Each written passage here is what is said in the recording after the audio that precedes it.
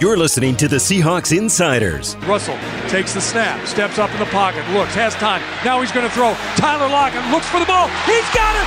Touchdown, Seahawks! Getting you ready for Seahawks football every Sunday. The handoff inside to Carson, starts up the middle, now bounces it across the line. He's in. Touchdown, Seahawks! Powered by Seahawks.com. Jen Mueller and John Boyle with you as the Seahawks look to clinch a playoff spot this week in Washington.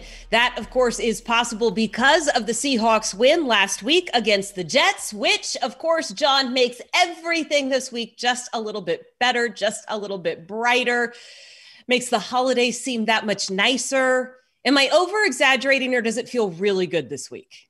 No, it feels great. I mean, look, everyone expects a team to go out and beat the winless Jets, but you still got to do it. And they not only got the job done, but they did it in very dominant fashion, which is what you want to see a good team do against a struggling team. So, yeah, everything's better after a win. And, hey, another winning season. I know they have bigger goals in mind, but that 9th win means 9 straight years with a winning record. And it means for Russell Wilson that he is a quarterback who has gotten there every single year. That is a significant accomplishment. And we talked a lot about what it meant to score 40 points, to have the defense not allow a touchdown. But of course, you have to keep everything in perspective. It was the Jets. They are a winless team. Wins in the NFL can be hard to come by. Now that we've had some time to kind of step away from that one on Sunday, John, what do we actually know about the Seahawks? They did what they needed to do against the Jets, but what do we actually know about the Hawks going forward? I mean, the biggest thing for me is what we've been seeing over really the last 5 weeks on defense.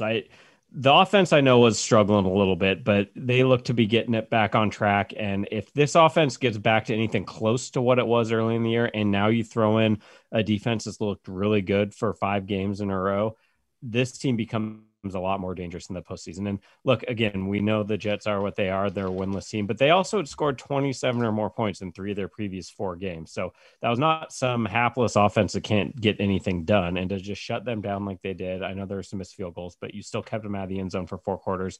That's a big accomplishment against anybody. Well, and it is the first time since 2018 that the Seahawks have held an opponent without a touchdown. That was a 27-3 win against the Raiders.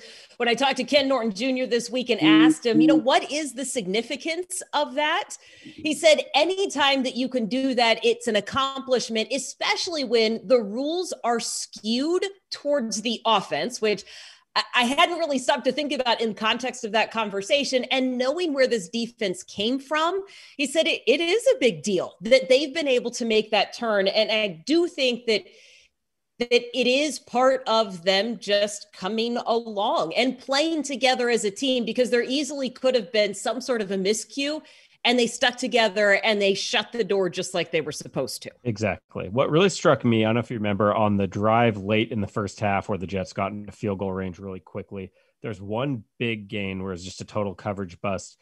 And what stood out to me about that was it seemed unfamiliar over the last few games. And that was something we were seeing over and over again, where it wasn't just teams getting big plays because they made a great play, but you're like, why are these guys running so open? And they've done a great job of cleaning up just those easy plays. So for when it did happen, it was like, oh, wow, that was different versus for the first 7 games or whatever the season, we just kept seeing it.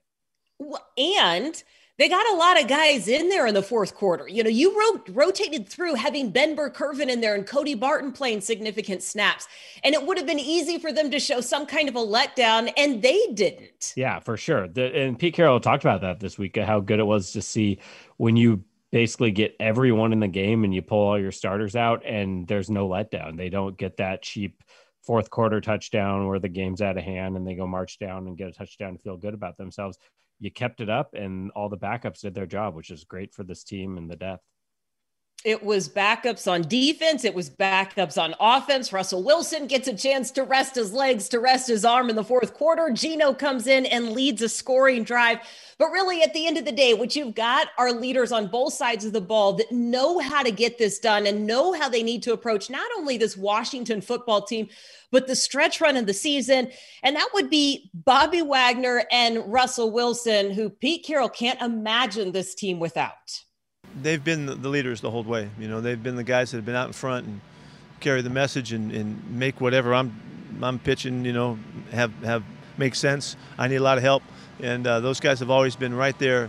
They're just class character people, and it's so important to them to represent for themselves and for their club, and they're just incredible competitors, you know, so you can't ask for more than what those guys have been, and like we have said before, you know, they've been rewarded for it as well. And, you know, they've been recognized and seen for the great players and the contributors that they are, and they do such a respectful job in the community and everything that they do, everything they stand for. So they've been perfect. Yeah, I mean, you go back to 2012 when that class came in. There was a lot of questions about the direction the Seahawks were going, if Pete Carroll and John Schneider were the right fit and all that. And you get a rookie linebacker and a rookie quarterback who become starters day one, and they've never had a losing season together. They've missed the postseason once. Obviously, there's a million people responsible for this besides those two players who have come and gone, coaches, executives, everybody. But they've been, along with KJ Wright, the constant throughout this whole run of success. And it's obviously we see the Pro Bowls and the big plays they make, but it's also what Pete talked about there, just the leadership, the way they get that message through, is especially you go back to 2017 when they turned this roster over a lot, and then it became very much those two even more so were the leaders, because a lot of the guys who were there before had moved on, and they've just continued to get Pete's message through to a young team and been a just huge part. I mean, we're talking about two guys who 10, 20 years from now, we're going to be talking about two of the greatest players in franchise history, if we're not already. Yeah. And I love that you mentioned KJ Wright in that conversation, because he is right up there with Bobby Wagner. And when you think back to what his willingness to change positions this year has done for the team, it really is just as impressive as the numbers that he is putting up. Because without KJ being unselfish and without KJ being that team guy, you would not be able to get Jordan Brooks on the field as much, or you wouldn't have KJ there to make the plays while Jordan Brooks was also getting up to speed. There's been an effect that KJ has had beyond what's showing up in the stats. Exactly. And I know he doesn't necessarily prefer that spot, but I think if you caught him in an honest moment, he might realize that he seems to be making more plays from that strong side spot where he's at the line of scrimmage. I mean, whether it's batting passes down, or we saw on the same drive, he had the 2 tackles for loss on run plays. So yeah, I remember last year he was pretty clear that he didn't really want to give up that weak side spot, and he preferred this to be off the ball, but he made that switch. It's better for the team. As you said, it gets Jordan Brooks on the field, and he's just been phenomenal there. Well, the upside is KJ gets to move to weak side on third down. Yeah, so he kind of gets the best of both worlds. Exactly. Depending on the game, the kind of game it is, if they're playing a lot of nickel, he's still in his usual spot more often than not anyway. Well, I tell you what, the defense this week has a little bit of a question mark as to who they are going to face at quarterback. It is the Washington football team. And I tell you what, this team has won 4 straight games. They now lead the division. It is a dangerous defense for sure. But the question mark on offense and the quarterback, that could throw some of the planning in flux. But Pete Carroll knows that his guys are up for the task. Fortunately, we've seen enough of both quarterbacks, and so we have plenty of film. So we know how they've chosen to play with them, in championship situations. So that we're clued in. They've got a really cool offense and style about the way they do their thing, and both quarterbacks can manage really well. The difference is Alex has just been around so much longer. He just has so much more background. But both guys are talented, big arms, really quick releases on both guys, and they utilize it. So the question mark becomes, will Alex Smith play after injuring his calf last week, or will it be Dwayne Haskins, who played the entire second half last week against the 49ers, but didn't have very much luck, at least when the numbers came around. Washington won that game without an offensive touchdown, which goes to the conversation about defense we'll get into in just a minute. But John, how do you see this on the offensive side of things? For Washington on the offensive side? Yeah. To me, it goes back to what we just saw against the Giants a couple weeks ago. They went into that game not sure who the quarterback would be. The Giants ran their backup quarterback out there, and didn't get a lot done on offense, but played really good defense, and that was enough. And to your point with Washington, they just won a game without scoring an offensive touchdown, and that defense is better than what the Seahawks just saw against the Giants. So, yeah, obviously Washington's going to want to come to the game and play good offense and get good quarterback play, but their defense is also good enough that I think if they feel like they can be conservative and take care of the football, they might not need a huge offensive performance.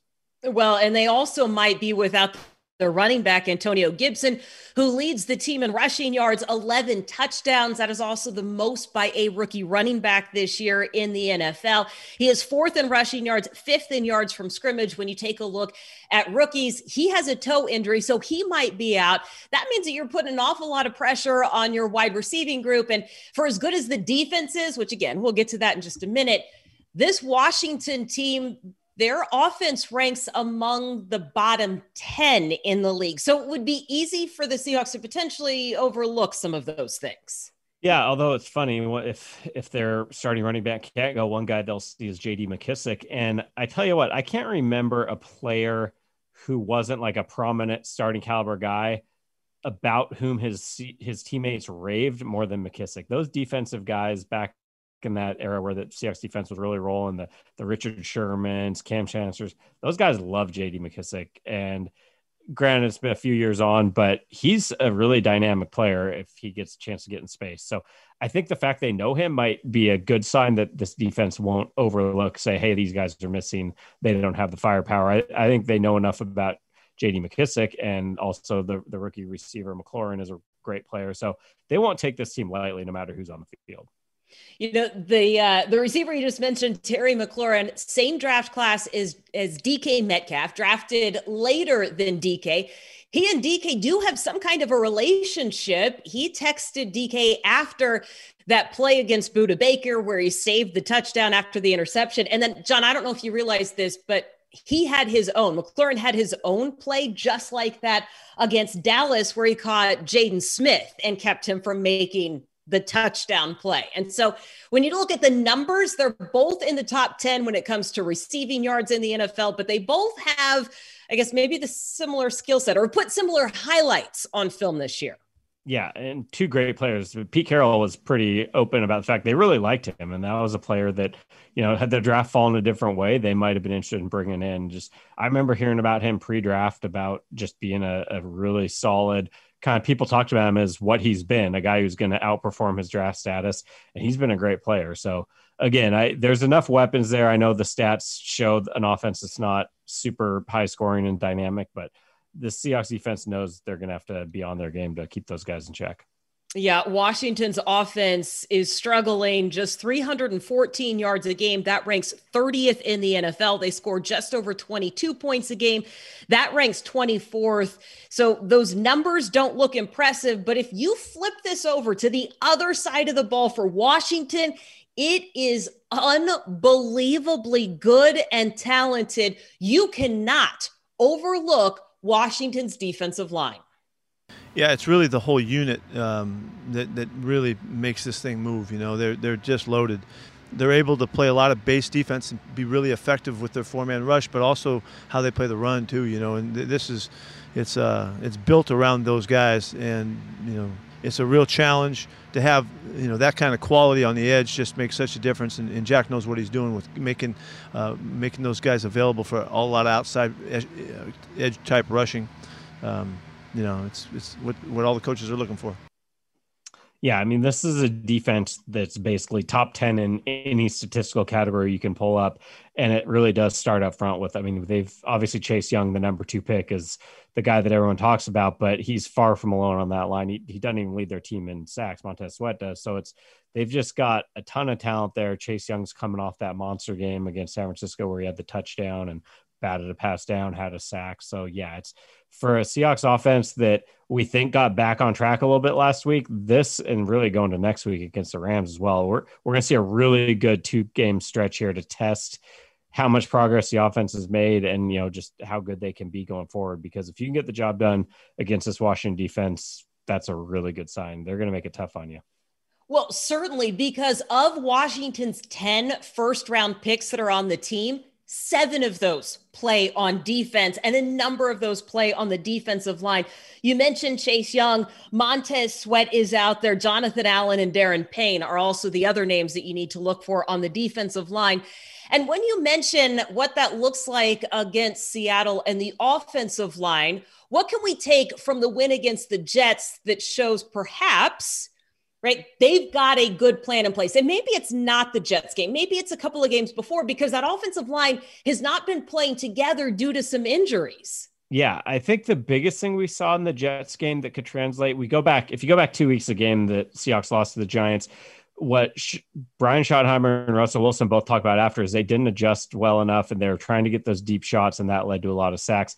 They only really threw it downfield twice last week. They had the deep ball that David Moore probably should have hung on to, and then the one that got intercepted. Other than that, they did a great job. The Jets, much like the Giants, were trying to take away the deep ball, and the Seahawks took what they were giving them. They hit a lot of those mid-range, 15 to 20-yard passes, but didn't have any deep balls. That might be what you need to do against these teams that are going to rush the passer and can get after you. And that's to me what we need to see out of this offense is the flexibility. And then the other side of it is how good the running game was against the Jets, and that balance of, if you're facing a team with that pass rush, you got to get the run game going a little bit. It's not an easy team to run on, but get Chris Carson going and make it more balanced. Okay, so 2 things on that, right? When we look at those stats against the Jets, Russell Wilson, 4 touchdown passes thrown, right? So he now has a career high. He's got a franchise high for most touchdown passes thrown in a single season. That was one of the biggest headlines coming out of last week's game against the Jets. I know that we mentioned the balance of the running game and what Chris Carson does, but I do think it's worth noting in some of the numbers that have come out this week, Russell's passing grade when Chris Carson is in the game or when he's healthy and available, 92.6 compared to 68.4 when Chris Carson is not in the game. And I don't know that that's being talked about enough, how those two need to be on the same page and available in order to get those 4 touchdown pass type games. Yeah. I mean, it's not a coincidence that the worst stretch this offense had and Russell Wilson's worst stretch play season coincided with Chris Carson being hurt. I know in today's NFL, a lot of people like to diminish running backs and say they're all interchangeable, but they're not. There are certain guys who are at a higher level, and Chris Carson's one of them, and he makes this offense better, and they're going to need him to really be, the kind of player he can be down the stretch for this offense to be at its best. And I think we saw it was a blowout, so they didn't need to lean on him, but we really saw last week in the first half, especially when they were using him more, that was more the Chris Carson, pre-injury, what he can be, where he's, just really dynamic. And I think he's going to be a big part of the next few games for this team. Well, of course, you could join us every week here on the Seahawks Insiders podcast, but you can also join us each Thursday from noon to 2 for The Huddle, hosted by Jake and Stacy, along with Seahawks color analyst Dave Wyman. It is your chance to hear directly from Seahawks players as they prepare for Sunday and preview the game ahead with the voice of the Seahawks, Steve Rabel, and our very own John Boyle. How about that, John Boyle? Hey, you're a celebrity. I know that guy. I know that guy. Hey, but do you know this? We've talked about the Washington offense. We've talked about the Washington defense. And you know that I have a tendency to mention special teams from time to time. Do you realize how good their punter is? He was just player of the week, so I imagine he's pretty good. What do you got for me? He has been player of the week 2 times in the last 4 weeks. He has only allowed 2 touchbacks this season. He averages 48.5 yards per punt. And I'm going to say this, if you go back to 2018, he has landed 42% of his punts inside the 20-yard line and just 6 touchbacks since 2018. Good. We got to give love to the punters on this podcast when they do that. Well, but here's what I kind of thought was interesting. The reason that it caught my eye, we talked so much about the Seahawks special teams, which did have a couple of breakdowns against the Jets, but we talked so much about how great Michael Dixon is, the streak that Jason Myers is working on to flip it around and see, oh, there's a little competition right there. It caught my eye. So field position is going to end up to be a big one this week. That's what I got for you. No, I like it. I just thought I would throw that one out there. We like giving our special teams guys some love because they don't get talked about enough and been a big part of the success this year. They certainly have been. So if we are thinking about success this week against the Washington football team, John, what are the two things that you need to see? One, on offense, I want to see 3 or fewer sacks of Russell Wilson. I don't think it's reasonable to say he doesn't get sacked at all, just the style of offense the Seahawks play and how good that pass rush is. And that can happen one of a couple of ways. Either this offensive line just plays its ass off. Can I say that? They play their butts off and just do a great job, and they don't have to change offense that much. Or B, they make the adjustments they need to if this pass rush is getting to them and take some of the shorter passes in the quick game. But either way, just really keep that pass rush off Russell Wilson best you can. And then on the other side, I want to see some turnovers. This defense has done a really good job getting going. And it went from 30 points a game for the first half of the season to 16.4 or 16.2 over the last 5 games. But oddly, the turnovers have actually decreased. So I want to see get that back, get 2 or more turnovers. Okay. So I'm going to add some numbers to this. When you talk about that Washington pass rush, they are tied for 4th in the NFL with 40 sacks. So yes, that is definitely a concern. Here's what I'm going to go with. I'm going to go with offense needing to score twice in the first quarter. And I'm going to go with defense needing to shut Washington out in the fourth quarter. Here is why. Washington has allowed significantly more points in the first half of games than the second half of games, 191 to 84. Meanwhile, the Seahawks defense has given up most of the points in the fourth quarter. Now, that number has been steadily going down over the last few weeks when you average that out. But I do think the offense needs to jump on Washington early. They need to put up some early points, and the defense needs to make sure that their foot is on the gas and that they are able to shut them out in the fourth quarter. So that's what I'm going with. Okay, good deal. Well, we'll see if that is what translates to a Seahawks win on Sunday. But either way, we will be back with you next week for another edition of the Seahawks Insiders Podcast.